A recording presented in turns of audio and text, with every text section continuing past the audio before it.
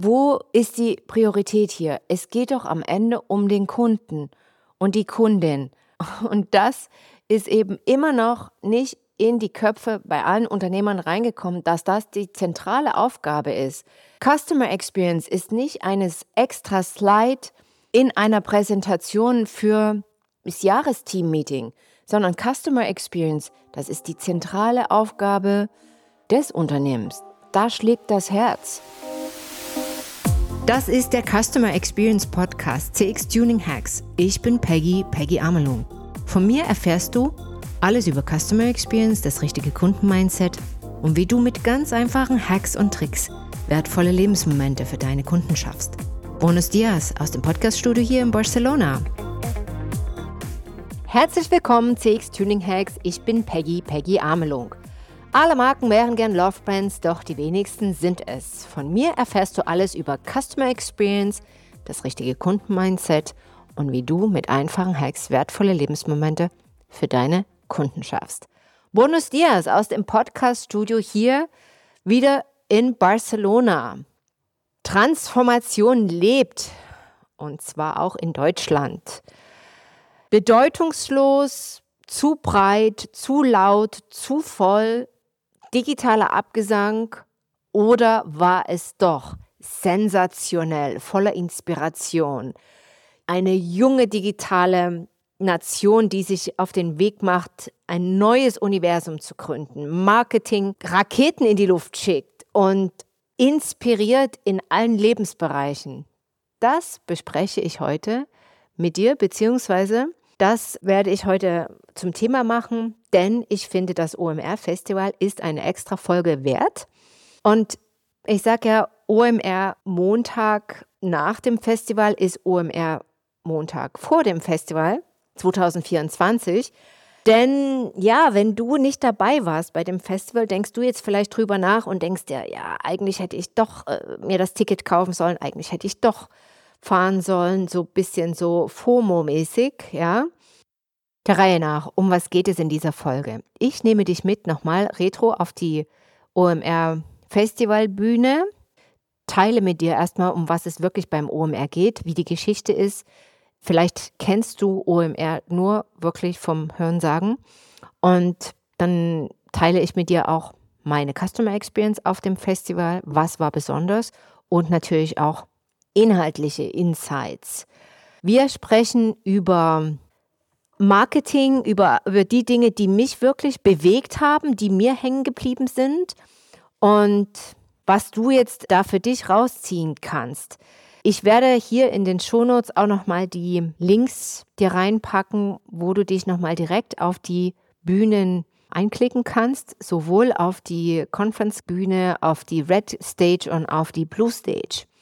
Also einfach dann hier unten reinklicken. Aber bevor du dir das anhörst, bleib hier und lass uns direkt reinstarten. OMR, was heißt das eigentlich? OMR ist die Abkürzung für Online-Marketing-Rockstars. Und zwar mit dieser Abkürzung hat Philipp Westermeier, der Gründer des OMR-Festivals 2011, angefangen. Und zwar war das ein wirklich überschaubares, kleines Event, Side-Event eigentlich. Digitalisierung war das Thema und dieses Event ist Jahr für Jahr gewachsen, hat mehr an Popularität gewonnen, mehr Brands, Influencer, wirklich Markenstrategen angezogen und ist jetzt zu einem Mega-Event gewachsen, namhaft in Europa. Man spricht von dem größten Online-Marketing-Event in Europa, was wirklich Festivalcharakter hat. Einige von euch werden es durch die Social-Media-Kanäle gesehen haben, dass ich da mit meiner Schwester auch da war. Meine Schwester ist im Software-Sektor tätig als Product Owner und kommt also sozusagen ein bisschen aus einer entgegengesetzten Richtung von mir. Ist auch ein paar Jahre jünger, um nicht zu sagen 9 Jahre jünger. Also wir sind schon 2 Generationen. Und als wir dann so über den Campus liefen, sagte sie dann irgendwann, du, also ich stelle fest, die sind schon extrem jünger hier. Ja, habe ich natürlich gelacht und habe gedacht, naja, findest du? Finde ich eigentlich gar nicht. Also ja, ich habe das natürlich schon gemerkt, aber Alter ist für mich jetzt relativ. Aber ja, es ist natürlich ein Festival, wo sich die ganze Szene tummelt und wo man auch sagt, da spürt man ein richtig tolles, energetisches Feld, wo man da reinkommt und Austausch findet statt. Du siehst auch, dass das schon ein anderes Format ist wie eine typische Fachmesse oder ein typischer Kongress. Hier mischen sich auch Generationen. Du siehst dann natürlich auch schon ältere, sagen wir mal so mit leichten graumelierten Haaren und so, sagen wir mal 40 plus, 50 plus, ja. Nicht nur die super jungen, fancy Influencer-Crowd. Also, wie gesagt, die Stimmung auf dem Festival war sehr gut, sehr großes Gelände, alle Hallen belegt. Und wenn ich euch mal jetzt da ein paar Zahlen sagen kann, also es waren 70.000 Teilnehmer, insgesamt 800 Speaker waren eingeladen, 6 Bühnen gab es, ungefähr 30 Masterclass-Räume, die im 30-minütigen Takt rund um die Uhr bespielt wurden, auch nur jeweils mit 200 Plätzen drin, aber da könnt ihr euch schon mal diesen Impact vorstellen. Ja.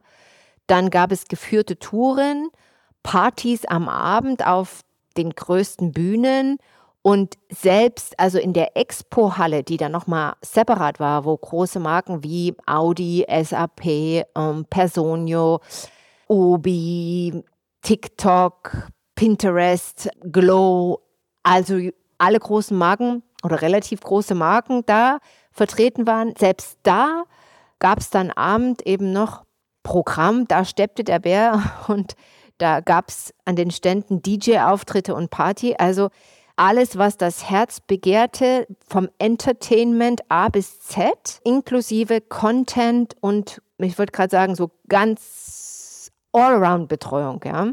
Und ich würde mal sagen, dieses OMR-Festival ist jetzt für Marketing-Freaks, ja, natürlich, aber eben für alle, auch die generell in der Geschäftsführung sind, die diesen Transformational Change jetzt durchleben und vorantreiben und auch irgendwie, wir sagen ja immer, wir müssen unsere Themen in der C-Suite platzieren, egal ob das jetzt mein Thema ist, Customer Experience, aber da gibt es ja noch viel mehr Themen. Ich sage nur Diversity beziehungsweise auch Changes, also Veränderungen im allgemeinen Marketing, ja, also komme ich später nochmal zu dem Punkt. Also auch Geschäftsführer sind da herzlich eingeladen, das mal, wenn sie noch nicht da waren, dazu hinzugehen, beziehungsweise Sales sowieso und auch Operational Manager oder einfach Interessierte, die das mal erleben wollen, ja, was da wirklich abgeht. Grundsätzlich muss ich sagen, was mir natürlich super gefallen hat, war, es ist eine Veranstaltung auf deutschem Boden, sagen wir mal, in Deutschland, aber das hat man nicht grundsätzlich gemerkt, weil es war sehr, sehr, sehr viel in Englisch. Ja. Also das fand ich schon sehr cool, dass das nicht nur mal so vereinzelt aufgetreten ist, sondern eigentlich, ich kenne die Zahlen jetzt konkret nicht, aber gefühlt 50-50. Also es haben auch viele deutsche Manager dann auf den Bühnen ihre Vorträge in Englisch gehalten, wie zum Beispiel von Audi, aber es waren auch Gäste da, eben aus Amerika, Marketing wie Ronnie Fieg oder Serena Williams und andere, die halt Englisch gesprochen haben. Das war sehr cool. Kommen wir zu den Details. Top-Thema war natürlich AI, Over. Und da gab es natürlich viel zu erzählen bzw. sich auszutauschen, dadurch, dass das Thema jetzt auch so brandneu in unsere Gesellschaft eingetreten ist. Das Thema KI, ihr wisst ja vielleicht noch, mein Podcast hieß ja vorher auch KI und dann, als ich gestartet bin vor 2 Jahren. Und das Thema war auch für mich schon sehr präsent, dass uns das irgendwie einholen wird. Den Namen habe ich dann aufgrund der Tatsache geändert, dadurch, dass ich keine KI-Spezialistin bin, Expertin bin. Und seitdem heißt der Podcast ja CX Tuning heißt. Aber die Präsenz und die Wichtigkeit, mit der wir jetzt dealen, ist natürlich extrem. Und das war natürlich Thema. Auf der Bühne auch Lanz und Brecht, die natürlich das Thema richtig beackert haben und ja, die Aufgabe der Kultur benannt haben, die jetzt sagen, es geht jetzt erstmal richtig um Vertrauen. Dadurch, dass wenn die Artificial Intelligence komplett in unser Leben eindringen wird, das heißt, wir nicht mehr wissen, wer was sendet oder geschrieben hat oder gesagt hat, auf den Kanälen werden wir unseren Ohren und Augen nicht mehr trauen und brauchen eben die Währung des Vertrauens noch mehr. Es ging darum, dass wir als Sinngesellschaft nicht darauf vorbereitet sind, was jetzt auf uns zukommt, dass das von Diktaturen ausgenutzt wird und Angst generiert wird, dass wir auf der anderen Seite allerdings natürlich eine unerschöpfliche Skalierbarkeit durch KI haben, dass wir noch kreativer werden können und die Hoffnung besteht auch, und das möchte ich jetzt mal als positive Message rausgeben, dass wir sagen, unser größtes Problem, der Facharbeitermangel und unsere Not, Menschen zu finden, die bestimmte Routinearbeiten machen, wird durch die Automatisierung und Artificial Intelligence hoffentlich behoben, sodass wir die Menschen noch kreativer werden können und uns noch mehr eben auf den menschlichen Aspekt in unserer Gesellschaft konzentrieren können. Das heißt, je technologisierter wir werden, desto größer wird das Bedürfnis auch nach Menschlichkeit, und je mehr Menschlichkeit eben verlangt wird, beziehungsweise der Kontrast größer wird, umso mehr können wir das auch spielen. Menschlich sein heißt auch, unperfekt zu sein, im Gegensatz zur perfekten KI. Das war auch Thema, dass wir sagen, lasst uns wieder unsere unperfektionistische Art und Weise im Sein, im Aussehen und wieder mehr zur Geltung bringen. Wir sind ja eigentlich perfektionsgetrieben. Also da wird es die Gegenbewegung dazu geben. Und das Einzigartige wird wieder mehr an Gewicht gewinnen. Was habe ich mir noch aufgeschrieben? Ich habe mir so viel aufgeschrieben, ich kann es euch sagen. Ich habe natürlich alles digital direkt auch in mein iPhone eingegeben. Ich nutze dafür die App Notion, finde ich übrigens sehr gut, und habe da wirklich alle meine Notes da drin. Und sehr inspirierend war für mich der Vortrag von Portal One. Das wird eine neue Gaming-Plattform sein, die zwei Welten vereint, also Gaming und TV. Also being part of something in real time, das hat auch so den gesamten Charakter der Veranstaltung wiedergespiegelt. Das war sehr inspirierend. Das ist zwar nicht meine Welt, Gaming, ich bin kein Gamer, aber zum Beispiel meine Söhne sind Gamers, zumindest mal mehr, mal weniger. Und das war für mich, für die neue Generation schon sehr interessant, wie da die Herangehensweise sein wird und wie wir da auch vielleicht, wenn als Eltern auch ein bisschen entspannter sein können und sagen können, das ist eben die neue Art, auch zu kommunizieren beziehungsweise sich zu bewegen. Wir haben früher Fernsehen geschaut und jetzt brauchen wir als Eltern nicht gleich immer auszufreaken, nur weil die mal etwas spielen. Alles natürlich im Rahmen, wir wissen über die Side-Effects. Aber ich glaube, wenn wir auch ein bisschen so da unsere Angst davor verlieren und auch sagen, okay, jetzt schaut mal, wie wird sich denn die Zukunft in der Richtung entwickeln, haben wir einen besseren Einfluss, als wenn wir nur immer komplett ausfreaken, will ich mal so sagen. Also das war für mich eher ein positiver Aspekt, den ich da aufgenommen habe. Highlights für Customer Experience von der OMR waren natürlich, wir werden mit AI noch besser und noch spezifischer die Conversations mit dem Kunden designen, gehen da mehr in die Details und weg von den generischen Antworten. Zum Beispiel, wenn ein Kunde eine Frage hat, dass wir dann mit Artikeln antworten. Wir werden in der Lage sein, konkrete Antworten zu geben. Und in Bezug auf Marketing gibt es einen großen Change weg, auch da von der Generik hin zu den genauen Fragen und Antworten. Wir erkennen, dass wir zu ungenau die Customer Journey Ergebnisse falsch bewerten bzw. nicht genau nachvollziehen können. Zum Beispiel, warum ein Kunde genau uns wählt und an welchem Punkt. Wenn wir sagen, innerhalb der Customer Journey sagen wir jetzt vielleicht durch Google Ads, aber eigentlich wurde die Entscheidung viel früher getroffen, zum Beispiel in einem Gespräch. Und wir gehen da rein in der Zukunft, was Customer Experience angeht. Für mich war natürlich genial, dass ich an allen Ecken und Enden gehört habe, Kundenverständnis ist das A und das O. Und das kam sowohl von den Global Playern rüber wie Audi und anderen Firmen, als auch von wirklich den Influencern, den Tech-Giganten. Es geht um den Kunden. Kunden begeistern, mit Kunden auf Expertenebene sprechen, Antworten geben, auf Bedürfnisse hören und auch geprüfte Methoden, wie zum Beispiel aus der Hospitality anwenden, wie das zum Beispiel Audi macht. Ja?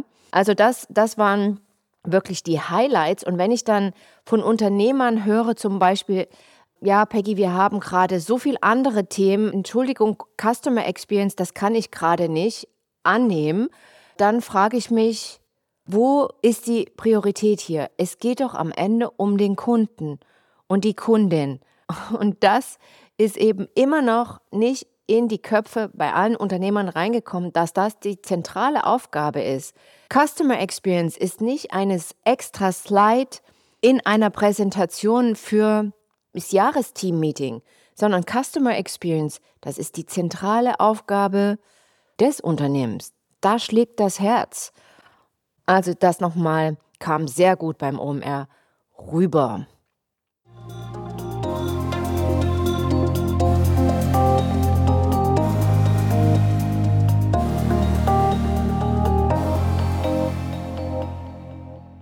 Mein Satz der Woche, wenn man das überhaupt so sagen kann, ist der folgende. You have to excite your customers and make them being part of something great in real time. Und dieser Satz, der kam von dem Co-Founder of Portal One, Stikolov. And I think, also jetzt wird sich mal wieder in Deutsch rüber. Ich glaube, besser kann man es nicht ausdrücken. Und das war auch in allen Zellen des OMR zu spüren und zu hören. Als Teilnehmer des Festivals gehe ich jetzt später nochmal darauf ein, was da für mich die Key Points waren, wie sehr gut orchestriert wurde, das Customer Experience Konzept auf dem Festival, aber konkret alle, die dort Produkte vertreten haben. Die Message war klar. Take care of your customers and the needs that they have. Also geh auf die Bedürfnisse ein, was deine Kunden brauchen und du wirst erfolgreich mit deinem Produkt sein.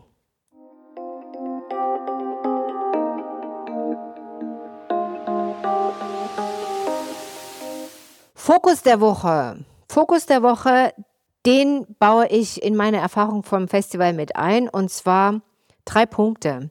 Die Experience auf dem Festival war alles so orchestriert, dass es leicht für dich als Teilnehmer war. Also leicht im Sinne von der Bezahlungsprozess lief ab auf einem Chip, was auf dem Armband eingelassen wurde. Du hattest also keine Probleme mit Bezahlung, Geldwechsel, Karten, Zahlungen etc. Du hast halt einfach nur deine Marke hingegeben und bekommst jetzt im Nachgang die Rechnung. Das war gut. Es war überall gesorgt für einen reibungslosen Ablauf. Natürlich gab es vor den Hallen teilweise Stau, weil natürlich großer Andrang war. Teilweise waren die Hallen auch voll. Mich hat das jetzt weniger gestört. Es war eher so, ich habe mich sicher gefühlt, dass da auch jemand darauf achtete, dass eben da nur bestimmte begrenzte Anzahl von Zuschauern rein durfte. Mich hat das sicher gestimmt. Der Floh innerhalb des Geländes wurde gut ausgeschildert. Also das war einfach. Es war überall Toiletten, Versorgung, was die Getränke anging, auch Food.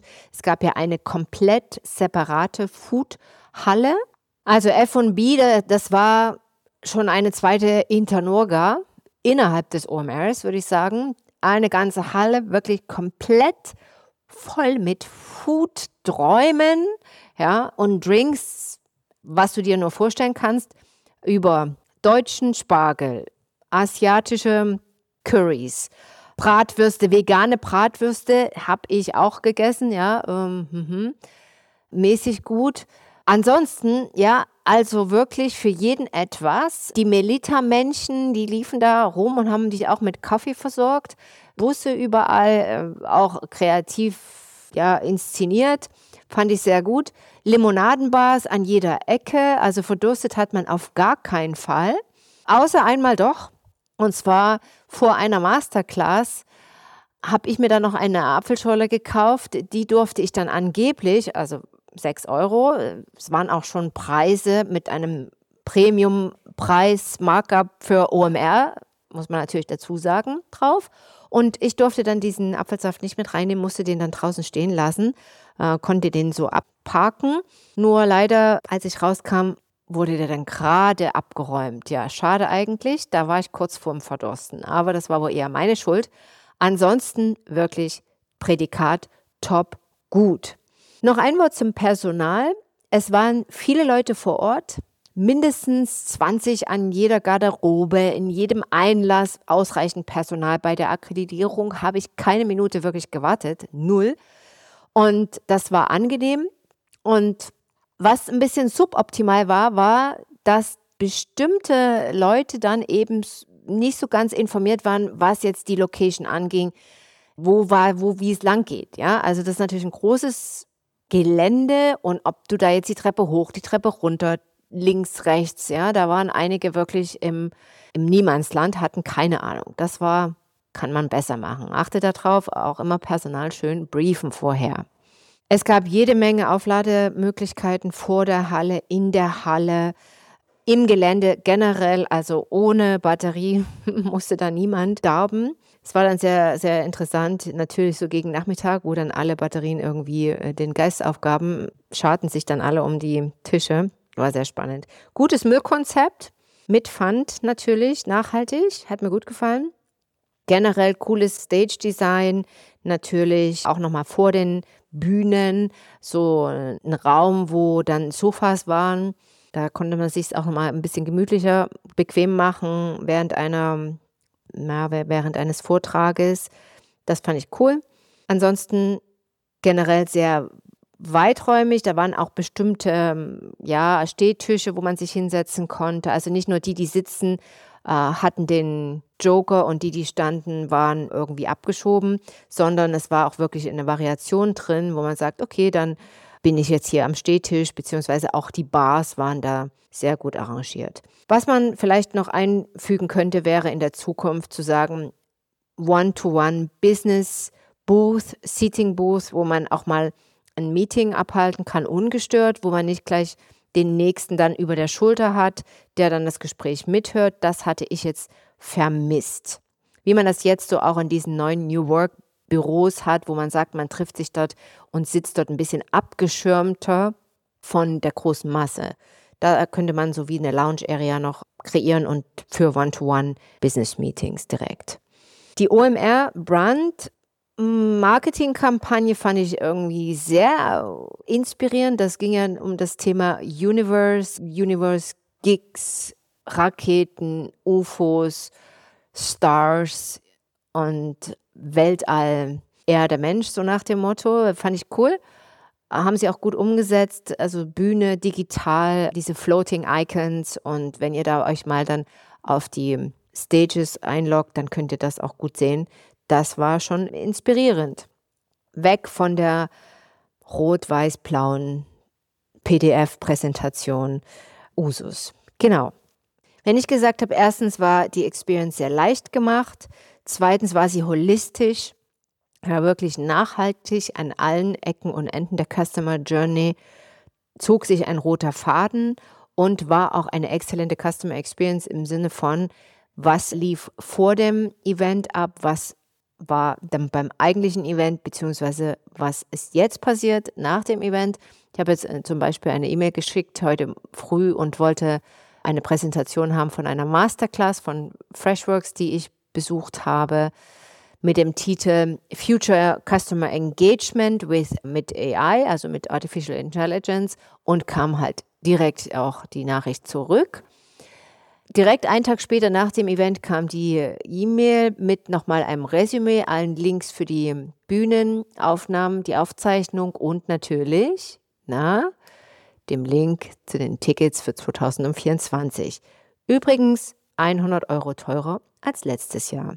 Also hier drittens antizipiert genau mein Bedürfnis wieder für nächstes Jahr zu buchen. Haben sie gut erfüllt.